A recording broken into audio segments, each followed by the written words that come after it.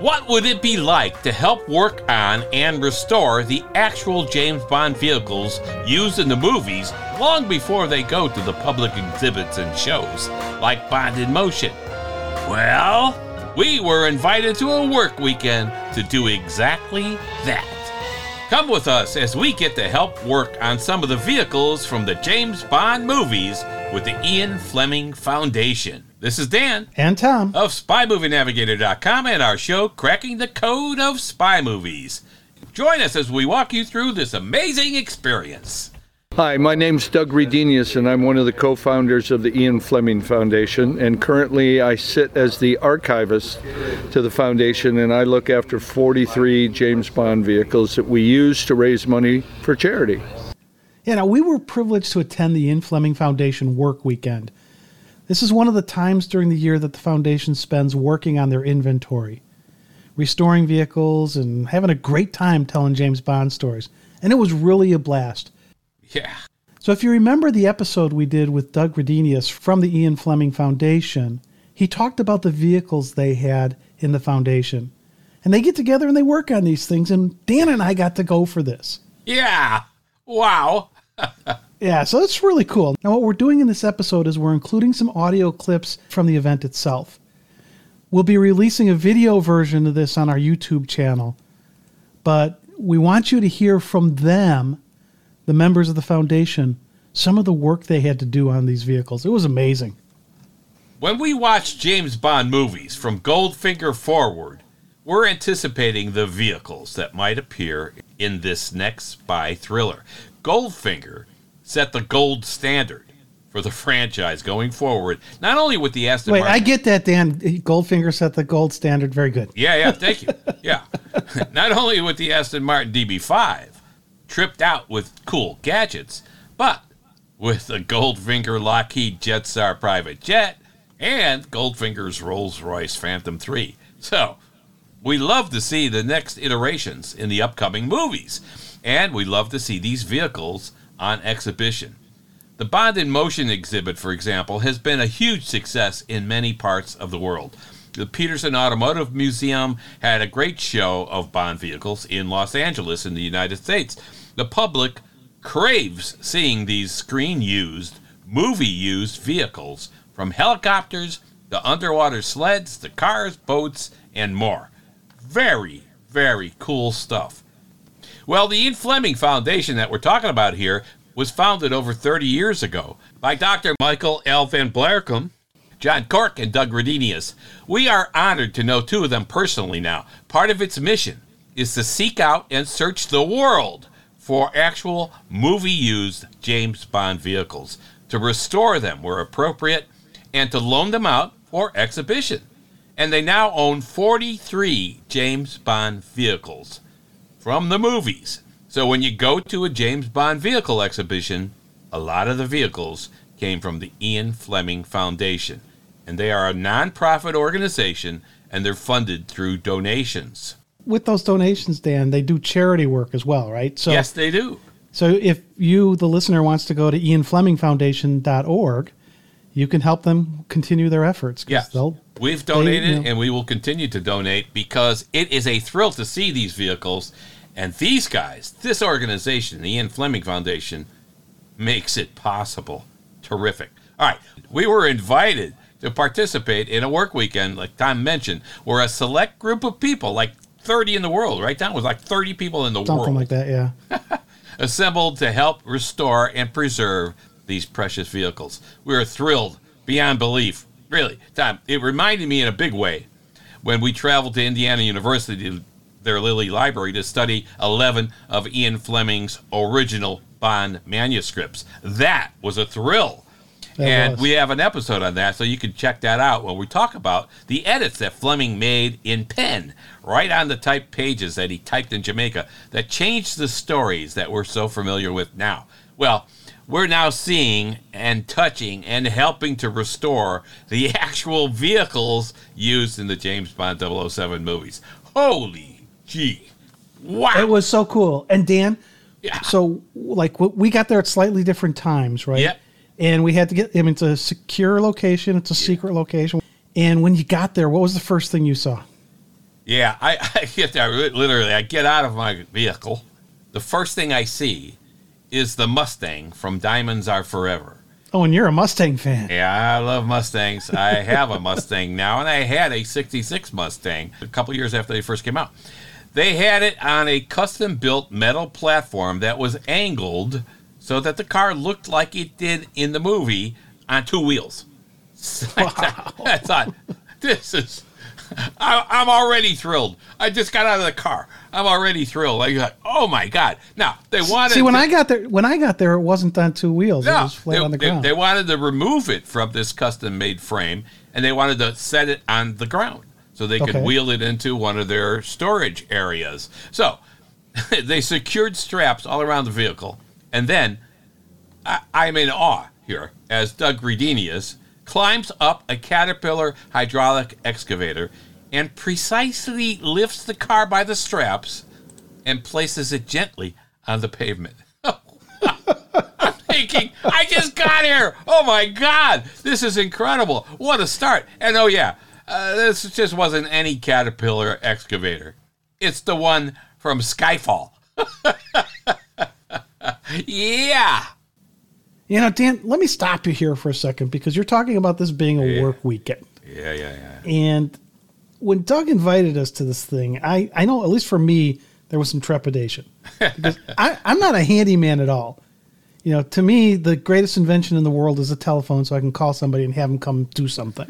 Because I know that there's a screwdriver with a cross at the head, and that's called a Phillips. And that there's a star, and it's called a Torx. But that's about it. Oh, wait. Lefty loosey, righty tighty. Right? Other than We're that, ready, Doug. Yeah. Other than that, I am not a good handyman at all. Yeah, I know. Fortunately, there was some stuff for a cloud like me to do this weekend, but I was a little worried about that because I am not a handyman. Yeah, I've used some tools too, but I have to say, I was worried a little bit about what he did, but he figured it out. Yeah, he figured out we didn't know what the hell we were doing. But the cool thing was we get to this top secret location, right? And it's a secure location. We had to get brought in, and you were blown away by the Mustang. When I got there, what I first noticed was the helicopter. And so they have the helicopter from Russia with Love. In fact, it's the vehicle from the first Bond movie that they have a vehicle from. And they're looking for stuff from Dr. No if you've got anything. But it just was like I turned the corner. It was like, whoa, that's the helicopter. Yeah. And the other thing that got me with this was when you see most vehicles in a museum, they're all shiny and they look like they just came off the set. Yeah. And many of these vehicles did. When we went to Bond in Motion in London, most of the vehicles were nice and shiny. They had some that were beat up, and it was amazing to watch. Yeah, from the movies. They were beat up during the filming of the movie. Yeah. So it was interesting to see. But most of the time when you go to a museum, you're seeing it all spiffed up. Yeah. These guys are the guys that spiff them up.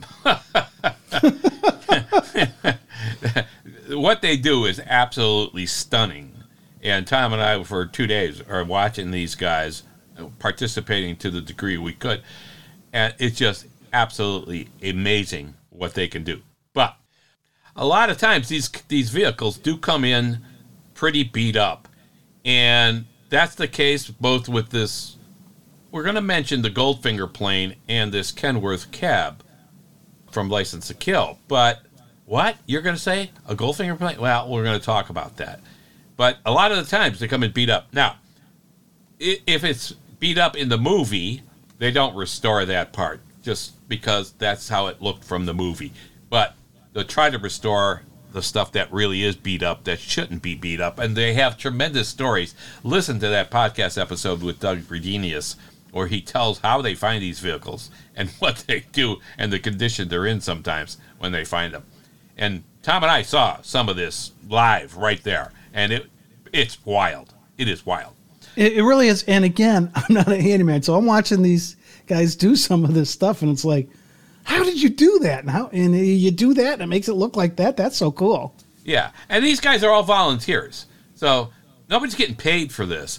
We had 30 people there that were volunteering, and they volunteer on a regular basis to do this so that these vehicles could be loaned out for exhibition, they could raise some money for charities, and they could acquire new vehicles. So donations are tremendously important for them, but they're volunteering to do this, and they put hundreds of hours of work into these vehicles, and we'll talk about some of that in a little bit. So one of the cool and things, when you say they, right, let's talk a little bit about who some of these people are, right? So they've got ex-airplane mechanics and pilots, ex-firefighters, car guys, body shop guys.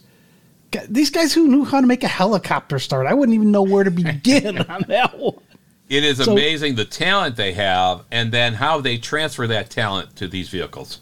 And absolutely, that is the stunning part, that you just watch them and you go, holy God, this is... Well, especially when they tell us about how beat up some of this stuff was. Yeah, right. So one of the cool things when talking to these guys was having them pull out some of their photo albums. Oh, yeah. Showing the actual condition of some of these vehicles when they came to the foundation. The before and after, and along the way pictures showing the restoration process on some of these were just very impressive and so cool to see. It looked impossible. Well, and the thing is, some of this stuff is old. Oh, yeah. So where do you find the parts for these? And that's a big part of their challenge. Yeah. Is where do you find the parts to a Lockheed Jetstar plane from back in the early 60s when they shot Goldfinger? I mean, the very first vehicle they ever owned was the submarine Neptune from For Your Eyes Only. I mean, come on. One of the guys was telling us a story when Doug first called him over to see it. He said it was on his front lawn. It's like, oh, my God. This was the beginning of the Ian Fleming Foundation. So, Dan, you mentioned the Neptune, so let's go ahead and talk about just a few of the vehicles, because there's a bunch of vehicles and stuff there, right? So they own 43 James Bond vehicles. 20-something were out on loan at exhibitions as we were there. So that's pretty cool. So this stuff is going all over the world, and it starts right here with these guys fixing these vehicles up. It's amazing. So we're going to talk about some of the stuff we saw while we were there and the vehicles that were there, and then some of the highlighted ones, some of the ones we want to really, really stress. And we'll do this by playing some of the audio from the videos we took while we were there. We'll let these people who've done the work explain it from their perspective. Yeah, very cool. So why don't we start this with the San Francisco fire engine that was used in A View to a Kill. I mean, part of the reason for that, it was the first one in the place we were there. Yeah. But it was really cool because it was there. It looked like it did in the movie. Yeah. But how did it get there? Well, it was an American LaFrance engine. There were actually multiple trucks used in the movie, but this is from the version of the truck that jumped over the bridge. Yeah. Which is so cool. That's the coolest part, right? And, I mean, here it is. They have the cab of this. Then they have the whole trailer part of it where, they're driving the back end of it and all that kind of thing. They have the cab of it. And it just was amazing. There it is, sitting there. All right, so Leonard Johnson was at the work weekend, and he did some of the extensive work on the restoration of this cab. This alone was worth the trip, really, for us.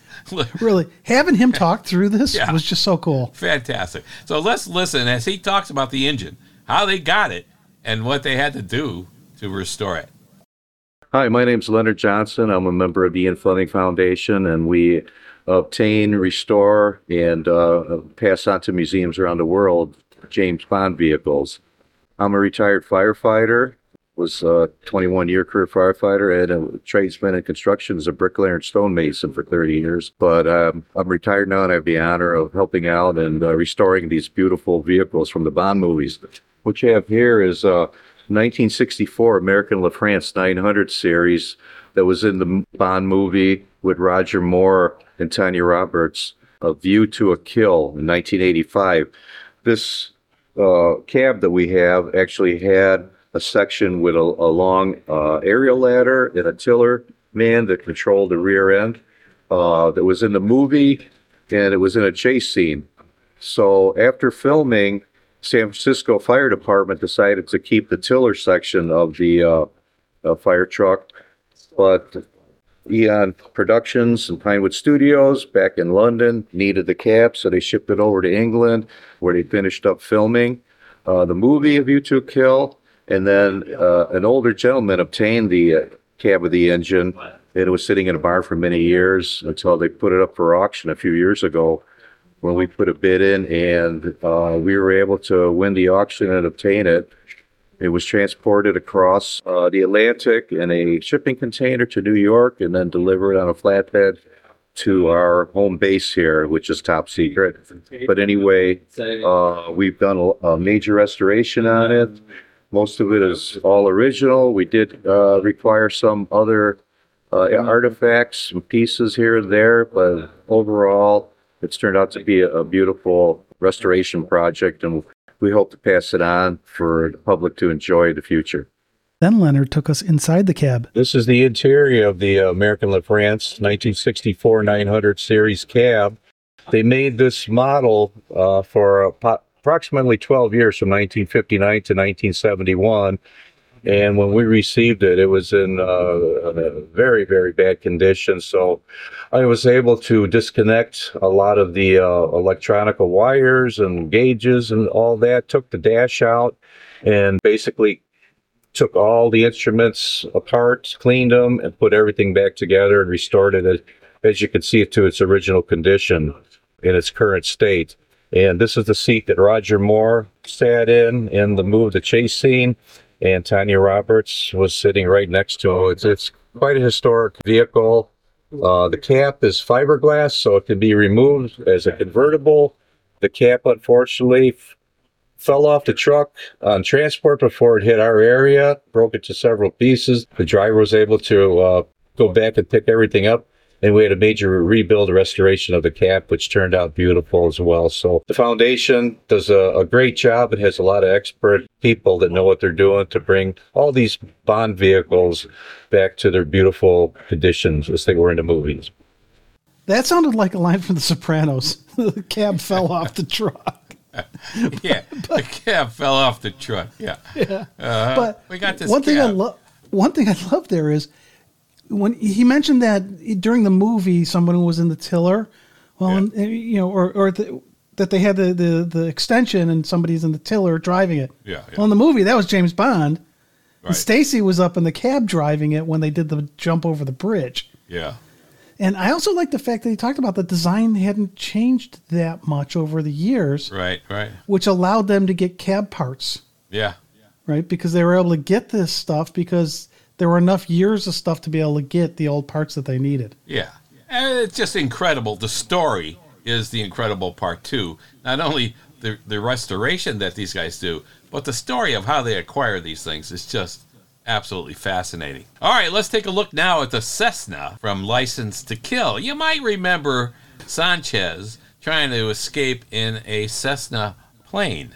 Well, we talked with Colin Clark from the Ian Fleming Foundation to have him fill us in about this one, how they got it and how it was used, how they got it back to their location. So let's let him talk about this plane, and then we'll ask a few questions at the end. But now remember, Franz Sanchez has used this plane to escape, and then Bond and the DEA go after him, if you recall, in a helicopter, and they capture this plane midair. So after this podcast episode is over, go check out our interview with Robert Davi, who played Sanchez. Fascinating stories he has about making that movie and his character in that movie. All right, here is Colin Clark, a board of directors member of the Ian Fleming Foundation, telling us about the Cessna. License to Kill, Franz Sanchez's plane. Yes, we're going to go fishing. What's unique about this airplane, we have some vehicles that are called special effects vehicles, and vehicles that the stunt people turn into to do stunts. This is a special effects plane. There was two mock airplanes they made to match the flying Cessna. There was one on a tripod at a nearby airport, a 15-foot 3 tripods, and Dalton was lowered down onto that one for the close-up shots. This one, they had the helicopter tow this or lift this from 2 cables, one from the rear, one from the front. And it's a faraway shot, so you don't really see the cables that much. And the story was told when the director was ready, the stunt people in the helicopter was to let go the forward cable, and the airplane would swing down as if in the story, the Coast Guard has captured the airplane. So they made this thing very light so that the helicopter could carry it. So there was no interior and there's no engine in here. There's a framework in here that just holds the propeller. When we knew this airplane was at the actual airport they filmed this at near Key West. And we finally acquired it from the airport owner. The airport owner acquired it from the film people. And he just had it out on Highway 1 with a skydiving sign because he had a skydiving business. So I've been sitting out there since the 80s through the storms and everything. We acquired it very reasonably. And the owner agreed that he will go ahead and take the wings off for us when we got there. So our co-founder, Doug Redenius of the foundation, he and I flew down to Miami, rented a Penske 26-foot box truck, drove to Key West, got there at 4 p.m. We thought we were going to get help. Sun is going down. No one's around. And the box truck is like 5 feet off the ground, the bottom of the box truck. So we're looking for wood or something to wheel this thing up in the box truck. We have come-alongs. And Doug says, can we use the wings as ramps? Well, I said, absolutely, because the wings are damaged anyway. I'm 40 years in the aviation maintenance industry. I did like 15 years in general aviation, and I got like 35 years in commercial airline aviation maintenance. So I knew the wings would hold up, but they would maybe crushed on the top. You don't see the top, they're damaged anyway. So we tried it and we winched it up from the wings. And these are the wings back here. And these are the tops of the wings. So it didn't really damage it too much. This plane by itself is only about 1,000 pounds without the engine. The wings are the heaviest. They have steel spars in the front leading edge, and at the edge there's a steel bar. That's the heaviest part of the wing, and it takes 4 or 5 guys to take these wings on and off. But just two main bolts and a strut that holds it from the fuselage to the wing. So we did that, but we had a problem when we were winching it up to the opening of the truck. The opening of the truck was just a little bit too narrow for the landing gear tires, the main landing gear tires. So it was a good thing that this older model plane had leaf spring gears, struts, and we were able to strap the struts, ratchet them, and squeeze the tires in, and it just barely fit through the door opening. Yep. So that was it, and it was like February, so it wasn't too bad, But this is probably 30 feet. And so we drove this plane in the truck with the tail sticking out. So we had some pretty good looks, on the way. Now, when you were there, they had the wings taken off already for you, right? Yes. So you were like, hey, ramps, this is good. Right. Yeah. Now, earlier you said they released when they had the 2 cables on the plane, they released the forward cable. But it went nose down, didn't it? The plane? So the aft cable held the tail. Oh, the aft cable. Okay, so that's it. Yeah. So this is the actual plane that they use for that. Now, they did also, this is the one that's sitting at the Coast Guard station, right? Oh, yes. When they lower it down. They actually also lowered this down to the safe house. Yeah, right. Yeah, there you go. In the movie, you see it leaning up against the building in the safe house because they have Sanchez the whole time. Yes. Mm-hmm. Yeah. So that's really fun to see it there too. Yeah, it's fabulous. A lot of people miss that in the movie. Yes, because it's a like quick shot. Right. It's a quick shot. And once you see it there, you go, oh, man, that adds so much dimension. And it makes sense and easy to go ahead and do that. Yeah, absolutely. This is great. That's a fabulous story. Now, there's a couple things about this that I love. One is, what if that plane wouldn't have fit in the box truck they got? It almost didn't. It almost didn't. Right. And they're like, it's kind of tail sticking out at the end of the thing.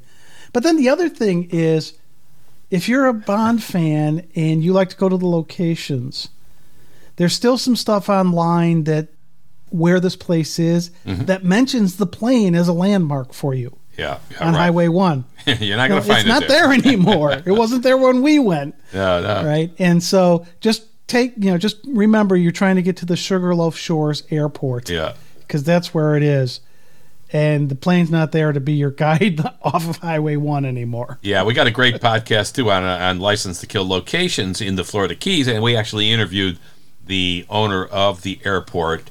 And he said that the plane had just gotten purchased, and we thought we think we know who got it, and we were right. And we were right. Yeah, the foundation got it. So right. It's really cool to see. Again, you hear the story of how they acquire the stuff and the tremendous effort they go through to go get these things, whether they're coming from Europe, from the Florida Keys, wherever they go, they get it, they do what they have to do to get it back to where they need it. Man, just unbelievable. So, well, and the other cool part about it is he talked about the fact that the wings were taken off. Yes. But they have the wings. They have the wings. So when we were there, the plane's sitting there without the wings. Yeah, so it right. looked a little funny, but you look at it, it's like, yep, that's the plane. Yeah. Although, remember, he said there was no engine in it. So. Yeah, no engine in the plane. But very cool to own this vehicle and to be able to see it and touch it and to be able to talk about it with Colin was just out of this world. Well, that's the cool thing about this is we got to talk to the people who actually did a lot of the work. Yeah. And hear the stories. It's just fascinating. All right, so let's move on because that Cessna was used at the beginning of License to Kill. Now, the next thing that we're going to talk about is this truck and a Goldfinger plane. And these were two of my favorite things because of the state they were in. Yeah. All right, especially this truck. And so, because they're in mid restoration on the plane. Yeah. But this truck is how they got it. Yes. And it is really amazing to see what these guys can do with these vehicles. Now, again, we don't see the after state on this truck that we're going to talk about here, but we see the before. And that's the cool part because you can see, I'm just waiting to see what they do to that thing. Yes. In the restoration process. It's definitely going to look better. It is rough right now. All right, now, Tom, you mentioned the truck. Now, this next one's going to be a huge challenge to restore, as we said. It is in rough shape. We're talking about one of the Kenworth trucks that was used at the end of License to Kill. You remember they're Sanchez's trucks with the heroin in it and the gasoline. Well, they have the cab of one of these trucks. Unbelievable. This truck is the unbelievably bad condition. It's in incredibly bad condition, and they'll tell us about that. Yet the foundation has hopes for getting it restored. We'll again let Colin Clark walk us through the particulars about this truck, and it's fascinating. All right, let's hear from Colin. I am Colin Clark. I'm on the board of directors of the Ian Fleming Foundation. I've been with the foundation since 2001 as a volunteer, and the board added me to the board of directors in 2016. I work in aircraft maintenance for 40 years, so they appreciate my maintenance abilities to help maintain the vehicles and restore them. This vehicle here, you're not going to be able to recognize very well because of condition of it, but this is one of the three modified Kenworth trucks from the movie License to Kill with Timothy Dalton in 1989. And the story is the villain Sanchez, he's hauling cocaine in the tankers of 4 or 5 trucks, but 3 of them were modified for the scene. There's one truck that was modified to do a pop-up wheelie so Bond can drive it through a fire. Another vehicle was used and modified to have a driver in the sleeper car, so the Bond girl that was driving, Carrie Lowell, she wouldn't have to drive the truck, so they drove the truck with the driver and the sleeper. And the third truck did a side wheelie. And what's interesting about this is that it's amazing to do a side wheelie with this thing with a tanker. And Remy Julien was a stunt car driver in this, and he did an amazing job doing this. So we acquired this after the film. At least this truck made it back to Portland. They are all modified at the Seattle Kenworth plant and then shipped down to Mexico. And then after the film, this one made it back to eventually Portland to a fire rescue training college. And they've been there for a long time. There were many 10, 15 years. And we knew it was there. We wanted to acquire it. So we acquired it and made it back here. But the interesting part about this truck is that you don't really see anything special about this until you walk around to the other side of the truck, and there's the pop-out wheelie and the sleeper that they modified. So I don't know if you want to go around and see that side of the truck. So when we acquired it from the college, someone along the line put a different nose on this. It was the wrong paint colors. It was the wrong type. It was damaged, so we just took it off recently. But you could see the stripes from the film. And also inside, there's a roll bar framing for the special effects that they added. And you go to the sleeper, and this is the pop-out wheelie modification that they added. So you don't see this in the movie because the filming is all done on the other side of the truck. But it literally did a side wheelie for, 100 yards or whatever. But fun thing about this truck, for License to Kill, we have a substantial vehicle from the beginning of the film, the opening title sequence, with one of the Cessna 172s, and then this one with the end scene, with the three modified Kenworth trucks. All right. I mean, this is incredible. We're not only seeing these actual vehicles, but we're getting part of the movie magic that goes into the making of these movies, all right here with these guys at the Ian Fleming Foundation. Yeah, and when you watch the movie, you're sitting there going, okay, now that cab does a wheelie. This one goes on its side. When you're watching it, you don't think about how the mechanics of that are done. Right. But here you get to kind of see what it looks like. And tremendous modifications they had to make to these vehicles to do what they do in the movies. And we're hearing it. It's all cool. This is great stuff, right? Absolutely. All right, we're going to leave License to Kill, and we're going to talk about a very large vehicle from Skyfall. I'm talking about the big cat excavator that was used in Skyfall. You remember that one. I mentioned this up front when Doug Redenius was moving the Mustang from Diamonds Are Forever with it. This is the one that Bond uses to connect and grab the train car in front of him after it had been decoupled. And then he climbs on top of it. And then he jumps into the car in front of him after he does that, and he's, straightening his cuffs out like he's so cool. Well, this is the vehicle from the movie. Oh my God. The Ian Fleming Foundation got this from Caterpillar. And Tom and I got to jump into the cab and have a look from the inside out, sitting right where Daniel Craig was sitting. That was pretty cool. Especially, that was a pretty big getting up. That was pretty big height for me to get up to. Yeah, it was. But the other thing is what I didn't really realize, and you don't realize exactly what they have to do to these vehicles to make them do what they do in the movie. Yeah. They needed a special excavator for this. This wasn't the standard. No. Because the cat excavators have the cab on the left side of the vehicle normally. And, except for the one here in Skyfall, where the cab is on the right. Yep. So Caterpillar specially built this thing for the movie. Yes. With the cab on the right. Now, when we're there, you can see there's controls to the left. And that's where the person who was really working the excavator was. But if you go back, I went back afterwards and I watched this scene in the movie, and you don't see that.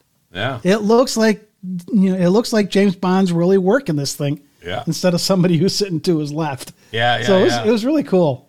it was absolutely fascinating. The whole thing was custom built, size-wise, everything, for the movie by Caterpillar. And Doug Redenius has a tremendous story in the other podcast episode we mentioned before about the foundation, how they acquired it. You can take a listen to that, too. So, just tremendously good stuff here. All right, you gotta love the whole thing, that all of the movie magic that goes into making the movies, and then here they are. Here's the vehicles that were in the movies, and the effort that these guys are making to find these vehicles, acquire these vehicles, and restore these vehicles so that we, the general public, could go out and see them. Now, Tom and I got the chance to actually touch them and sit in them at exhibitions. Yeah, I mean, we got into this excavator. Yeah, at exhibitions you can't do that, and it was so cool to be able to climb into the seat where Craig sat. I mean, it was fun, and the two bullet holes that are in the windshield of the Caterpillar, that when they're shooting at Bond from the train, there they are. It's like, oh, this is good stuff. Absolutely. All right, now, I mentioned that the first thing I saw was this helicopter from Russia with Love. Yeah. And so they have the helicopter that was used in the chase scene when James Bond was running across that plateau, and the guys in the helicopter were trying to kill him. Right? You saw it come after them when they were in the truck, and then he's running on the plateau. Now, this thing is like 60 years old. It's a thing of beauty. Yes, it is. And the Foundation did a great job with this. It just looks almost brand new. And the other thing I loved about this is they have fake hand grenades on the back of the seat in this helicopter. Yeah. I mean, when you watch the movie, the hand grenades aren't there, but the guy's messing around with a hand grenade. Right. Here, they've got them mounted on the seat, like you could just grab one and try to throw it down. Yeah, so that's the kind of fun stuff they do also with the restorations, is tie you back to what you remember seeing in the movie. Yeah. Now, just imagine seeing this helicopter from the movie, from one of the best Bond movies ever made, from Russia with Love. And I got to sit in it. Yeah, it's not just any old helicopter, right? Yeah. So that's kind of cool. Yeah, it is cool. I'm just glad we didn't have to go on a ride in it, because you know my love of heights. Yeah, right. Yeah, I'm not particularly fond of helicopter rides either. I did one in Maui once. I was willing to pay the guy 3 times as much to land it. You get a different feeling in a helicopter. But I got to sit in it, which was really cool. So, again, hard to believe that they own this iconic vehicle, one of the most iconic vehicles of any James Bond movie, really. The helicopter from Russia with Love. Yikes. Wow. All right, there are a lot more vehicles at the Foundation than the ones we talked about so far. And again, about 20-something of them were out on exhibition in different parts of the world. They have one of the green Jaguars that drove on the ice in Die Another Day. Yeah. They have the Ford Mustang Mach 1 Boss that we mentioned, the 429 Cobra that was used in the scene Diamonds Are Forever, as we mentioned.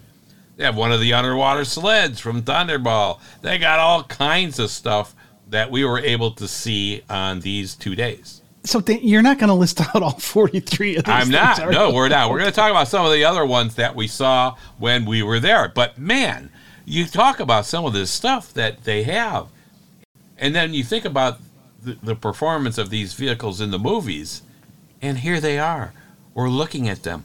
We're honored to be able to work on them and touch them and be able to say, wow, this was in From Russia with Love. This was in Die Another Day. Oh, man. Well, Anyway. even, like the Green Jaguar. I mean, all of these things had to be modified, or many of these vehicles had to be modified for the movies. Yes. So, like, even something like Die Another Day, they didn't use the regular gas tank because they needed that space for something. Yeah, the Jaguar, Zhao's Jaguar. Yeah. Which is a gorgeous car with the machine gun mounted in the back and the missiles in the front grille and so on. We saw all that. That was that. I got to sit in Zhao's Jaguar, which was very cool. Well, they actually were doing some work on the gas tank. Not a gas tank underneath that holds 20 gallons or 15 gallons. No, it was this little gas tank in the trunk about like that. that it was custom made for this car for the movie. It's like, when you see this stuff, you're just fascinated. You're blown away. You go, and that's the cool part about what we got to experience, because Yeah. when you see these in the museums, you don't get that experience. But being able to sit there and see what they actually had to do with these things, as you're in the movies, and then for the restoration, it just blew me away. yeah, it's just unbelievable. Like we said, the Mustang, there it is sitting there. They've got a Honda ATV 90 ATV vehicle that was used also in Diamonds Are Forever. They've got stuff from Moonraker, like the Glastron CV23 HT boat. Yeah, the boat. It's often compared to like the Aston Martin DB5. It's got the hidden rocket launchers, the floating mines, and all this other stuff. All of this gadgetry that was used on this boat actually worked. So this was like tremendous. This is the boat from Moonraker, the one that leaps over off the waterfalls where Bond escapes with the wing, right? Yep. They have that boat there. They've got the Q boat from The World Is Not Enough. They got the Q boat. It was just like it just kept going. And the Q boat actually works. Doug Redenius has actually driven this on water. It's just amazing. Live and Let Die. They got the Glastron GT 150 boat. Yeah, that's used. That makes the leap over the police car. They have that boat. And lots of other stuff. The Q boat, like you mentioned, Tom, that's one of the favorites. There it is. We're looking at it. The Q boat from The World Is Not Enough. Okay, Dan. So let's go ahead, instead of going through, Now I want to talk about the vehicles. one we waxed and washed. Okay, go Tom, ahead. they did find something that Tom and I could do. We washed and waxed a vehicle. And we're very happy to do it. We were. Right. We were thrilled. We're looking for more. We organized. It was other it was a things. way for us to contribute, because we couldn't do a lot of this. Yeah, we stuff. organized some other things and posters and whatever. They've got a million things there. But the background vehicle, this is a background vehicle. It was a 1984 Russian Lada Niva. And it's in The World Is Not Enough. It's a background vehicle when they get to Kazakhstan and Bond, not being Bond, he's playing a Russian. He meets Christmas Jones there. Well, this is a vehicle that's in the background for maybe a second or two. But it's there. And It's there. Tom and I got to wash and wax that thing, and it looked pretty darn nice after we finished, didn't it, Tom? It did. It did. Well, a minute ago, we mentioned the underwater sled from Thunderball. The Ian Fleming Foundation also has a scale model of the Vulcan. Well, one of the members working there this weekend was Gary Rosenfeld, and he has a great Thunderball story to tell. So here he is. Hi, I'm Gary Rosenfeld. I have an interesting Thunderball story. When I was a kid, my father's good friend was one of the divers that was in Thunderball. He performed the stunts, and he was underwater for both the orange, meaning the good guys, and the black, the bad guys. One thing of note was the fact that in one of the scenes, in the underwater fight scene, he was flipped over, and the spear went through his mask. I have the mask. He replaced the glass for me, as well as giving me his wrist compass. He was a dear friend of my father, as I said. He was a motorcycle police officer on the Hollywood Police Department in Hollywood, Florida. And he used to take me around my dad's shop all the time on his motorcycle. So I used to ride in the back of the motorcycle on a big Harley. It's still present in my life because I have it on my shelf. And I still have the wrist compass, and it's one of my little treasures. And behind me is one of the underwater sleds that was used in Thunderball. My father's friend was actually one of the divers. When he was in that scene, he was pushing, or he was being towed by one of these sleds. And he was taken, and then he was flipped over, and then the stabbing of the face mask happened. So this is part of my history as well. That was a great story. All right, we're going to wrap up this episode by taking a look at a huge restoration job that they're working on now. This is enormous. This is enormous. They have the front part of the Jetstar from Goldfinger. Yeah, you know, Goldfinger's plane that led to Goldfinger's demise. Well, his demise was on the military transport plane, but it's the same plane they use in the movie for both Goldfinger's plane and the military transport plane that's going to bring Bond to the White House for luncheon with the president, as you recall. The thing was in very bad shape when they got it. They don't have the whole plane, but they've got the cockpit back to about 25 feet. So enough of the plane, probably half the plane, and it's amazing what they're doing with it. Well, and the other thing, too, with this plane is that Doug talked about this project that they're doing with this and a little bit of the history of this plane that I don't think we're going to get into here, but if you want to hear the history of who's ridden in this plane, take a listen to the interview we did with Doug. Yeah. It's fascinating, again, what they do to find this stuff. And then some of the history of it as well, like Tom just mentioned. So let's listen as we do a quick walkthrough. All right. Bond, James Bond, Goldfinger's jet, yes. And here's the cockpit. It's all being restored here at the Ian Fleming Foundation. The cockpit. This is where Pussy Galore was flying the plane. And this is where Bond comes into the plane. This is unbelievable what they're doing with this. They've got about a 22-foot section of the plane, and they're restoring it to its original condition. It's amazing what they're doing. Cleaning it up. They're going to re-put in instruments in, recalibrate everything. It's going to be spectacular. You can kind of look at the cockpit here and see what they're working on everything. But look at that. Yeah, there you go.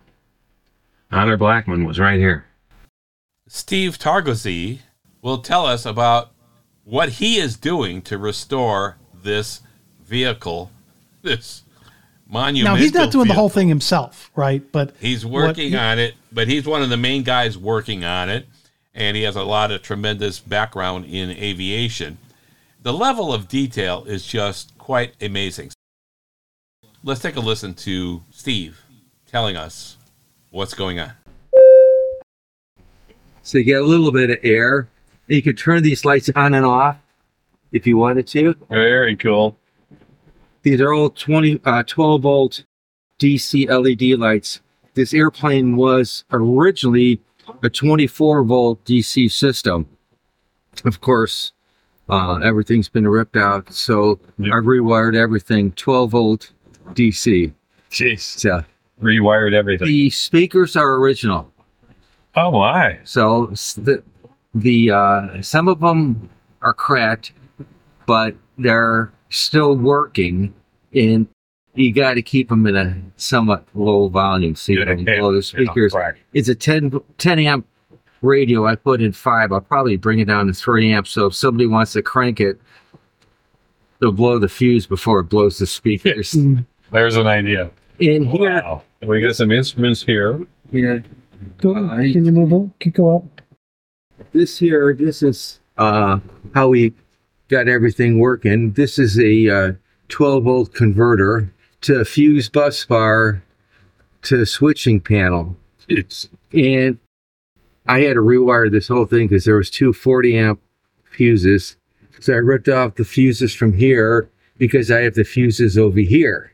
Wow. So, and then I put this we got this from Mike over at that a junkyard, and I hooked up the speakers to all of this.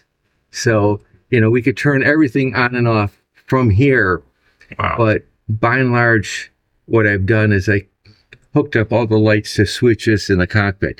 So you could turn on and off the no smoking seatbelt signs, the wing inspection light in the on the side of the aircraft. So this is max baggage weight 300 pounds. Yeah. So we're going to have a bunch of dome lights up over here also. So I'll show you up in the cockpit. Look at that. So you come on up here. So when you first come in, the crew would look at the annunciator panel. So you have like the door, cabin door is open. Wow. Brake pressure's low, fuel's low, thrust reverser pressure is low, all this stuff here. Now here you see like the normal bus tie is open. That's not supposed to be like that, so that's when you would call maintenance to have them fix it. But then we got a switch here. So you want to make sure all of the annunciator panel works. You got your 3 landing gear lights, and you got a gear safe handle test over here. And of course, Pussy Galore, she knew all this stuff. Oh, yeah. Yeah. They got an aux hydraulic pump. You can turn that on. Oh, my God. Over here, Colin is the one that made the radar. This is our fire T-handles.